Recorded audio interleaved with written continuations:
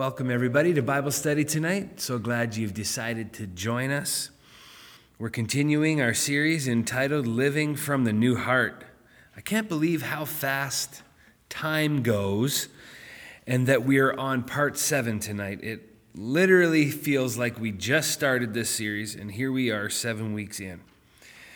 If you've missed or you don't remember, let's just do a quick series recap. We learned in this series that we have been invited by God to live from the new heart. This is not my invitation to you. This is God's invitation to you to live from the new heart that is available in Christ.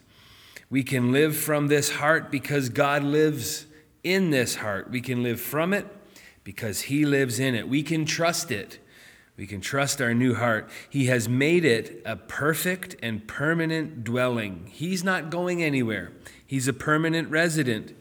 And when He moves in, He doesn't share the space with anyone. He doesn't have roommates. He's not in there with your old nature, and He's not in there with your enemy.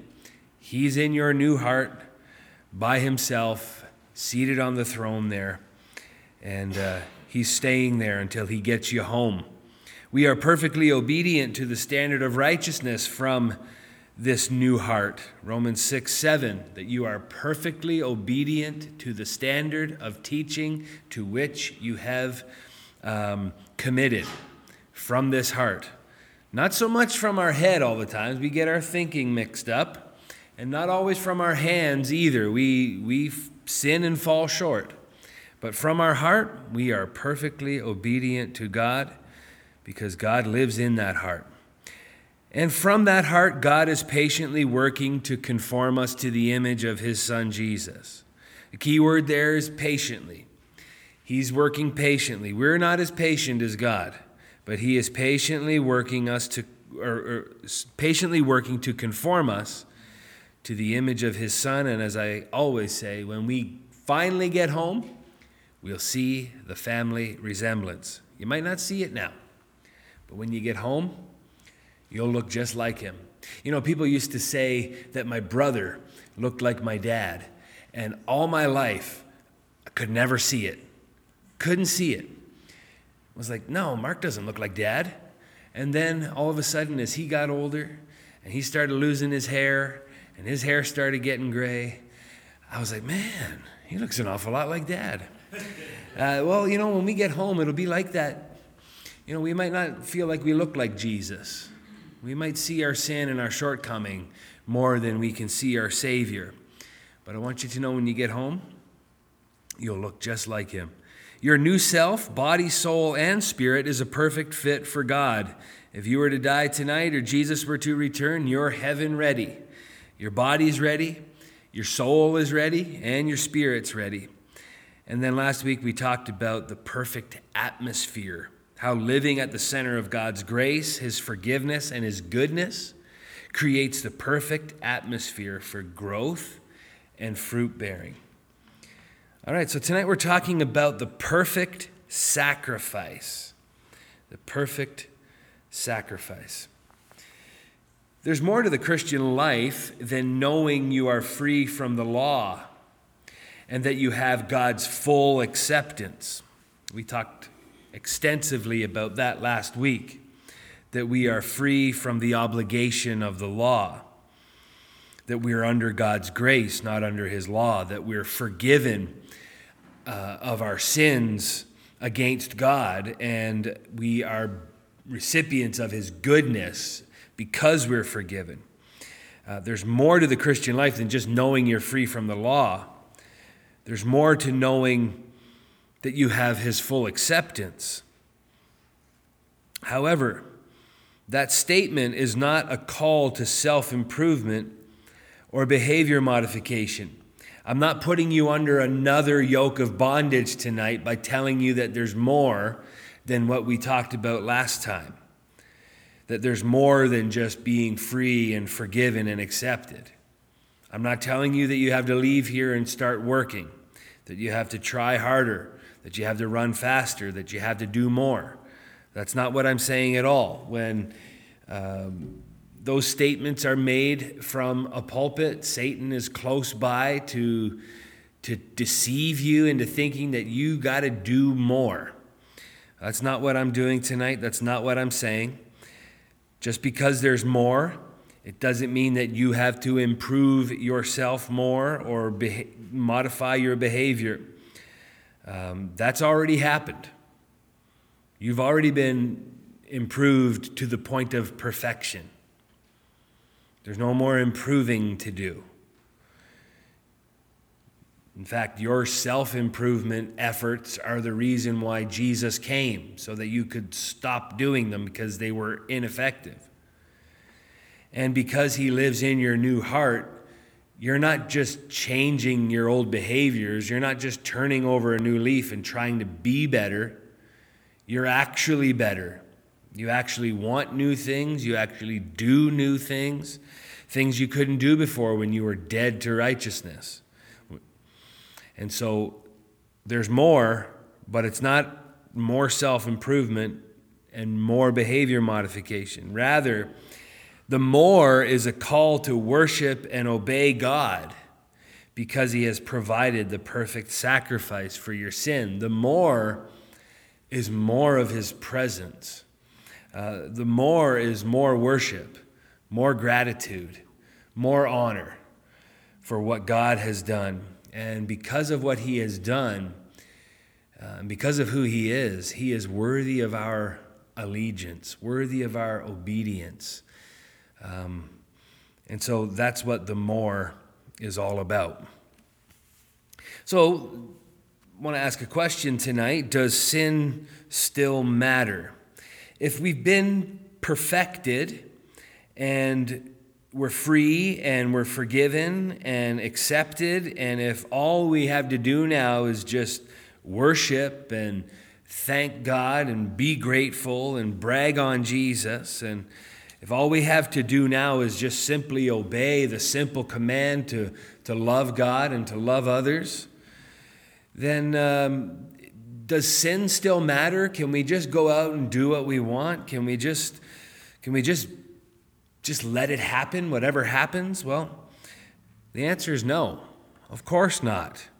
Of course we can't do that. Of course sin still matters. Just because we're fully forgiven, just because all our sins, capital A-L-L, all our sins, past, present, and future, even the ones we haven't committed yet, just because they're all forgiven the moment we accept Christ as our Savior, doesn't mean that sin no longer matters.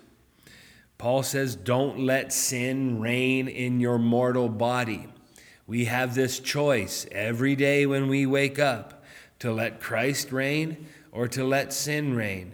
We have the opportunity every day to present our bodies as instruments of righteousness, or we have the opportunity to present our bodies as instruments of sin. We present ourselves obedient to righteousness or obedient to sin. And the call in the New Testament is to present yourself to God as instruments of righteousness. And so, of course, sin matters. God doesn't want to just forgive you. He wants to sanctify you. That's why I was talking earlier about him patiently working to conform you to the image of his Son. Well, his Son was perfect. His Son was sinless. His Son was righteous and holy, and he wants to make you that way too. Why? Because it gives him glory. He's not doing it to make you miserable. He's not doing it to frustrate you. He's doing it because he's worthy of it. It gives him glory, and he's worthy of all glory. And he's going to patiently work with you until he gets what he wants. And what he wants is for you to sin less so that you'll better reflect the glory of his Son to the world around you. That you'll be a better mirror to reflect the light that has been shed abroad in your heart, so that more might come to a saving knowledge of Jesus. So sin still matters. The sin problem is solved for the believer. The sin sickness is cured, but sin still matters. We still have to pay attention to it, and we still have to avoid it. We don't want to get obsessed with it. We want to be obsessed with our Savior, not our shortcomings. But we need to pay attention to it, and we need to guard against it, and we need to obey the grace of God that teaches us to say no. Here's the fact. You died to sin. That's the fact. It's unequivocal. You died to sin because you shared in the death of Christ. Christ really died, and so did you. Now you are a slave to righteousness. You were a slave to sin, but you've been raised with Christ. Christ really died, and Christ really rose. And you really rose with him. You rose to newness of life. And in this new life, you are a slave to righteousness. You're not a slave against your will. You're a bondservant. You're willfully submitted and surrendered to the mastery or to the lordship of Christ, your Savior. And as a result, you become a slave to righteousness. As a believer, you hate sin and love Jesus. And that's just the way it goes. If you love sin and you're not so sure about Jesus, then I'm not so sure you're saved. You may have tasted and seen that the Lord is good, but you may not be saved yet. The evidence of salvation is simple. Do you love Jesus? If you say yes, that's half the answer. The other question that you need to answer is, do you hate sin? If the answer is yes, then I believe that you've been saved. You've been born again. Because an unbeliever, an unregenerate person, can't say they hate sin. They might be able to say they hate the consequences of sin, or that they wish those consequences didn't exist. But only the regenerate, only the born-again believer can say they truly hate sin. Your supernatural ability to obey God and bear fruit to God is the most important thing about your new life in Christ. Remember I said the most important thing about your new life in Christ is not you improving yourself, or not you modifying your behavior. The most important thing is worship and obedience. You worship God for what he's done and for who he is. And you obey him because of that.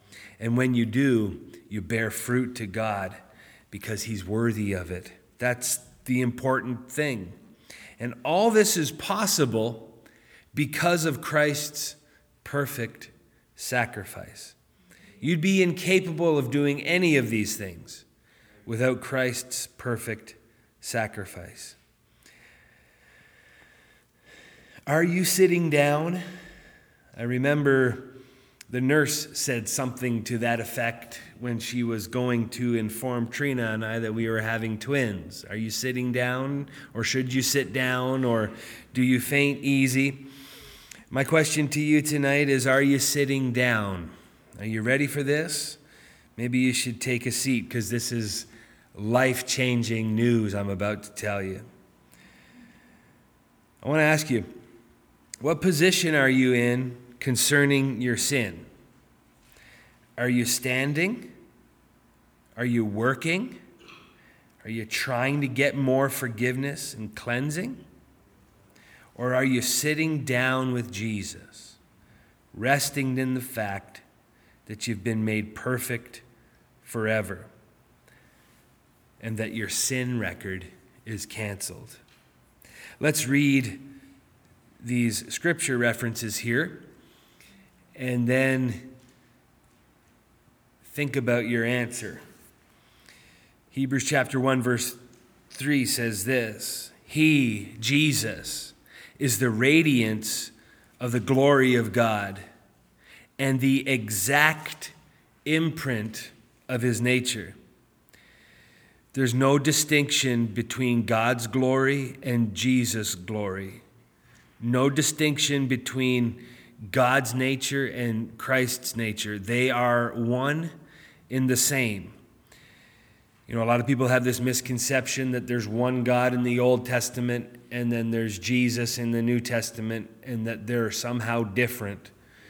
That's a heresy. They are the same. The God of the Old Testament is the God of the New Testament, and that God is Jesus. Jesus is God. God is Jesus. And of course, let's not forget the Holy Spirit, who is also God. God in three persons, blessed Trinity. So Jesus is the radiance of the glory of God, the exact imprint of his nature. Look at this. He upholds the universe by the word of his power. That is one powerful being who can uphold the universe. And look what he did. After making purification for sins, he sat down at the right hand of the Majesty on high. This incredible Jesus, who is the radiance of the glory of God and the exact imprint of his nature, who upholds the universe by the word of his power, humbled himself, emptied himself of his divine rights to make purification for our sin, not his own sin, our sin. And when he did that, he sat down at the right hand of the Majesty on high. That's why I say we worship Jesus for who he is and what he's done. He is worthy of all obedience because of who he is, the radiance of the glory of God, the exact imprint of his nature, who upholds the world with his power. That God came down to this planet, took on our humble form to die in our place. If that person is not worthy of my allegiance and my obedience, then no one is. Okay, so let's look at then chapter 10, verse 12 to 14. And I'll go back and ask you that question. So remember, he made atonement for sins and then he sat down. Hebrews 10:12, the Hebrew writer picks up on that same theme. But when Christ had offered for all time a single sacrifice for sins, he sat down at the right hand of God. And while he's seated there, he is waiting from that time until his enemies should be made a footstool for his feet. For by a single offering, he has perfected for all time those who are being sanctified. So this passage is referring to you and to me tonight, because we are those who are being sanctified, being saved, being born again, being radically changed. Jesus offered one sacrifice and sat down. And so my question to you then is, are you sitting down too? What position are you in concerning your sins? Because you shared in his death, you shared in his resurrection, and you share in his life. And right now, Christ is living, seated at the right hand of the Father. The work is done as it pertains to sin. Sin is fixed. The sin problem is fixed. And so you don't have to work at it anymore. You don't have to strive. You don't have to try. You don't have to keep turning over a new leaf and saying, I'm going to get it right this time. It's already right. Jesus already did it. He already did it with his one sacrifice. And then he sat down. I've said it before. I'll say it again quickly, just in case you've never heard it or you need reminding. Of all the furniture in the temple, there was one piece of furniture that God did not appoint, and that was a chair. The high priests were to constantly stand and do their work. They could not sit when they were ministering on behalf of the people. Jesus, our great high priest, he did the work, offered the sacrifice himself, and the next thing he did was sit down, which means there's no more work to be done. The work is finished. It is accomplished. So when we say the finished work of the cross, that's what we mean. It's so finished that Jesus actually sat down, and while he's seated there, his feet are reclining because his enemies are being made a footstool for him. Jesus is at peace. He is at rest when it comes to this sin issue. It is fixed. And you can know that as a believer. The sin issue is resolved. Will you still sin while you're on this side of eternity? Yes, you will, because you're still in this body. You still have this old way of thinking that rears its ugly head sometimes. The power of sin is still in the world, and Satan still tempts us. But we have been given the victory, and we are cleansed and forgiven. We're seated there with Christ, for we're seated with him in heavenly places. A lot of times we like to ask the question, what about the sins we haven't committed yet? Well, Colossians 2:14 tells us that Jesus canceled the record of debt that stood against us. He set it aside, nailing it to the cross. If Jesus was only ever nailed to the cross one time, then that means that all the sin, I'm talking all the sin from the Garden of Eden until the rapture and through tribulation until the return of Christ, all the sin was nailed to the cross that one time. Which means all your sin was nailed to the cross that one time. So when you got forgiven of all your sin, you got forgiven one time. The debt was canceled. The record was erased. It wasn't erased, and then God picked up the pen and said, okay, oh, they did that. Oh, did that. He didn't start writing again. That record was canceled. The Bible says that he will never remember our sins against us again. They are in a sea of forgetfulness. We remember our sins. We hold sins against other people, but God does not. For those who come to him and confess and believe and receive that forgiveness, there is no more record of sin. No more. It is gone. It's over with. It's done. And so just to answer that question, because a lot of us have asked it over the years, what about the sins we haven't committed yet? It's not in your notes, but I'll say this first. If your biggest failure isn't in front of you, and I hope it's not. I hope your biggest failure is behind you. But if you can't think that my biggest failure in life might be in front of me, then you don't have a full grasp of the immense grace of God.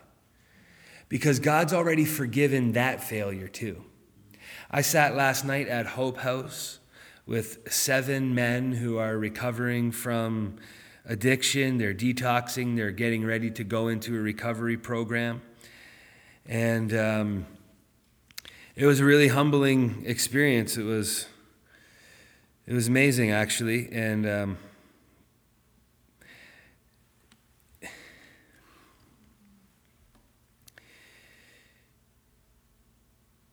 they've had some pretty big failures in the past. They made some huge mistakes. Things they wish they could take back. Places they wish they never went. People they never met. Things they never tried. It's easy for us to say to them, you know what, God can forgive that. It's in your past. You know what, we all have a past. The hard thing for us to say is, my biggest failure might be 5 years down the road, 10 years down the road. I might not even see it coming yet. And do I believe that God has forgiven that as well? And if I don't believe that, if I believe that I could do something in my future that God would have to forgive again, or that he couldn't forgive, then I have a very small view of grace. Now, like I said, I hope your biggest failures are behind you. I want to go onward and upward with the Lord. I'm not saying that so that you have an excuse to go out and commit big mistakes and say, hey, grace got me. That's not the point I'm trying to make. If you think that, then again, I'm not sure you've even heard the gospel yet. I'm not sure you've met this Jesus who's the radiance of the glory of God and the imprint of his character, who upholds the universe by his power. Because when you meet that person, you never want to offend that person. You will, but you don't want to. So what about the sins we haven't committed yet? Many times we believe the lie that all our sins are forgiven unless we sin. Maybe you were like me. You grew up, and when you said your prayers before bed, you tried to remember all the times you swore and put up your middle finger to the bus beside you, and all the times you punched your brother and lied to your mom, and you tried to list them all off and say, God, forgive me, forgive me, forgive me, because if I died tonight, I wouldn't want to go to hell. I mean, that's a very superstitious religion that you're practicing there. When you're doing that, you're not practicing Christianity. You're practicing some superstitious pagan conglomerate of all kinds of stuff. But it's not Christianity. We are forgiven of all our sins, past, present, and future. The finished work's actually finished. There's no more suffering going to be done by Jesus. There's no more bloodshed going to be done by Jesus. There's no more dying going to be done. It is complete. Hebrews 9:25 and 26 says this, nor was it to offer himself repeatedly. Jesus didn't come into the world to offer himself over and over. Just as the high priest enters the holy place every year with the blood not his own, for then he would have to suffer repeatedly since the foundation of the world.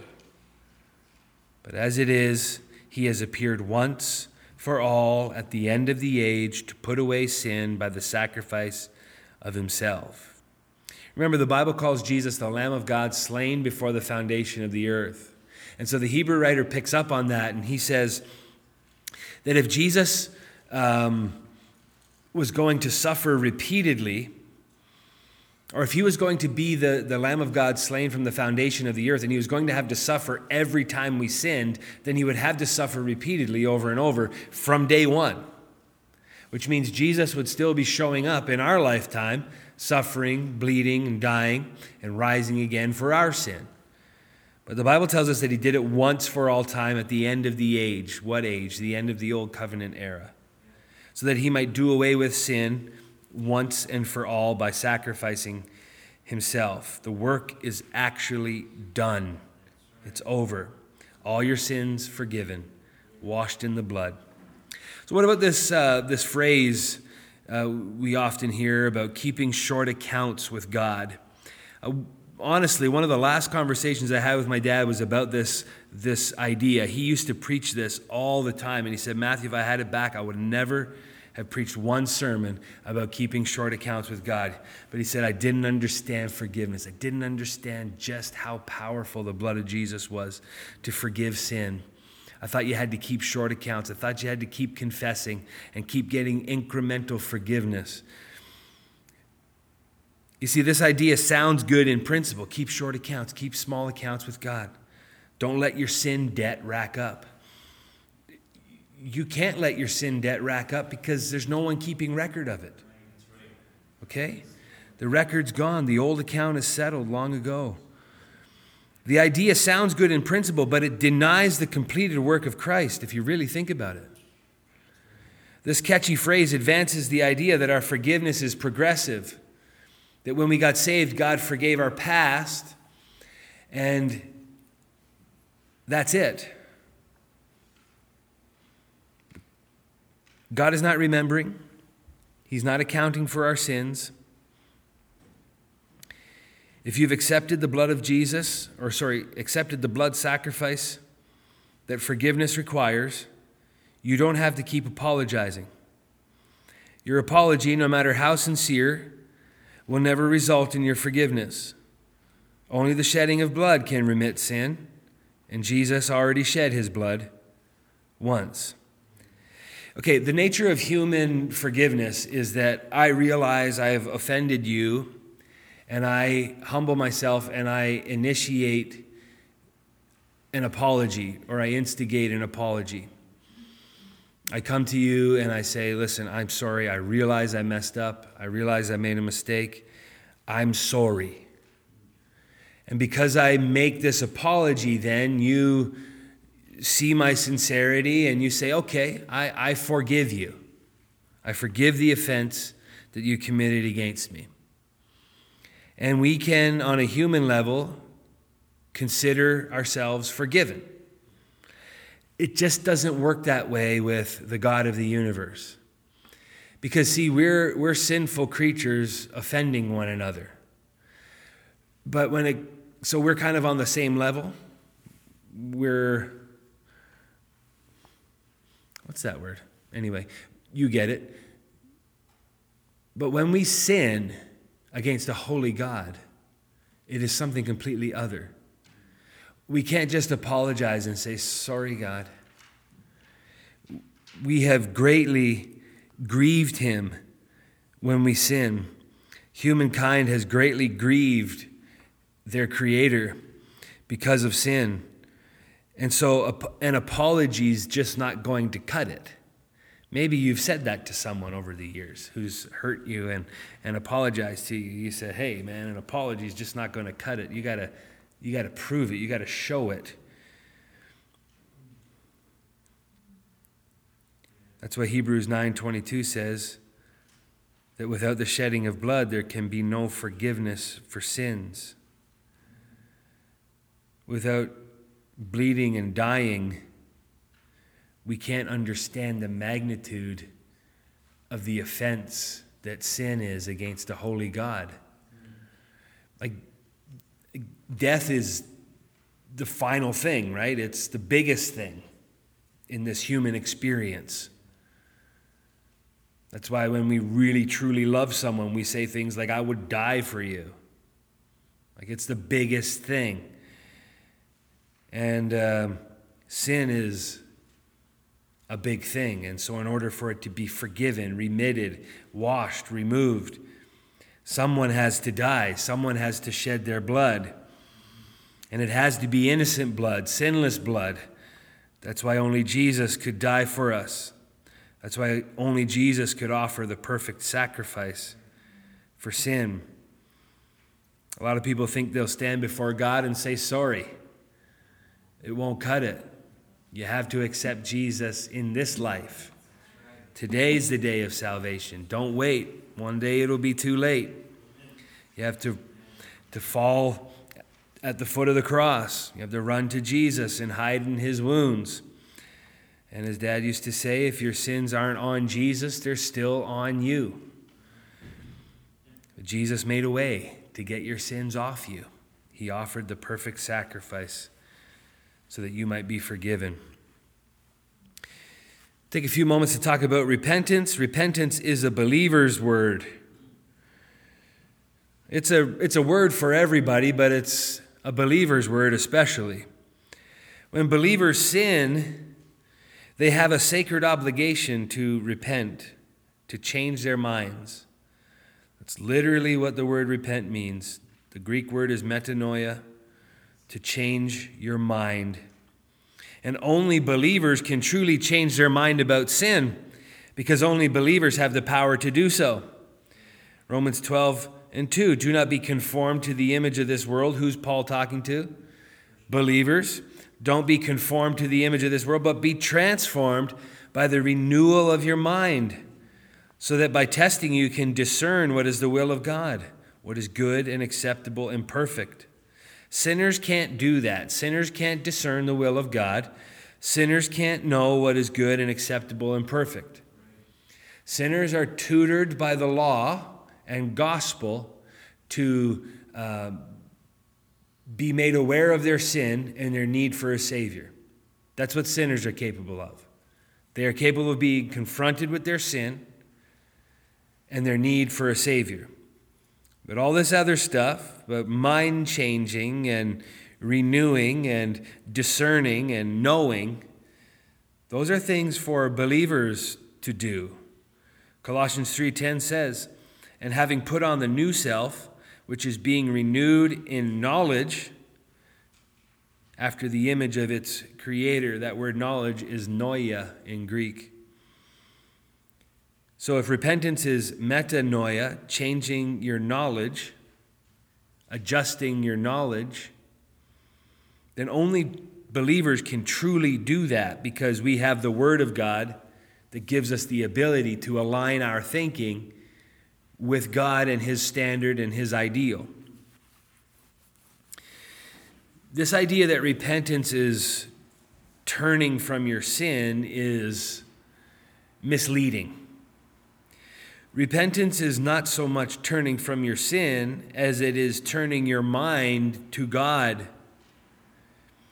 For hundreds of years, the church has preached one-time repentance for sinners and ongoing confession for believers, when really the Bible teaches the opposite. The Bible teaches one-time confession. If you confess with your mouth and believe in your heart that Jesus Christ is Lord and God raised him from the dead, you will be saved. It's a one-time confession. And then the Bible teaches ongoing repentance, this daily transforming, renewing of the mind. We talked about how God is patiently working with us to conform us to the image of his Son. He's doing that by conforming and transforming our minds, our will, our emotions, our attitudes and actions. That happens when we repent, when we change our minds. And so repentance is definitely a believer's word. Consider this. We shouldn't be calling sinners to repentance before we call them to believe and follow. Okay? And we shouldn't be calling believers to seek more forgiveness for sins because they're already forgiven. Let's look at what Jesus said, because Jesus used those exact words, I came to call sinners to repentance. Luke 5:27 to 32. Let's put that text into context. After this, he went out and saw a tax collector named Levi sitting at the tax booth. And he said to him, repent. No. He said, follow. Follow me. That's the first thing he said. And look at this. Leaving everything, Levi rose and followed him.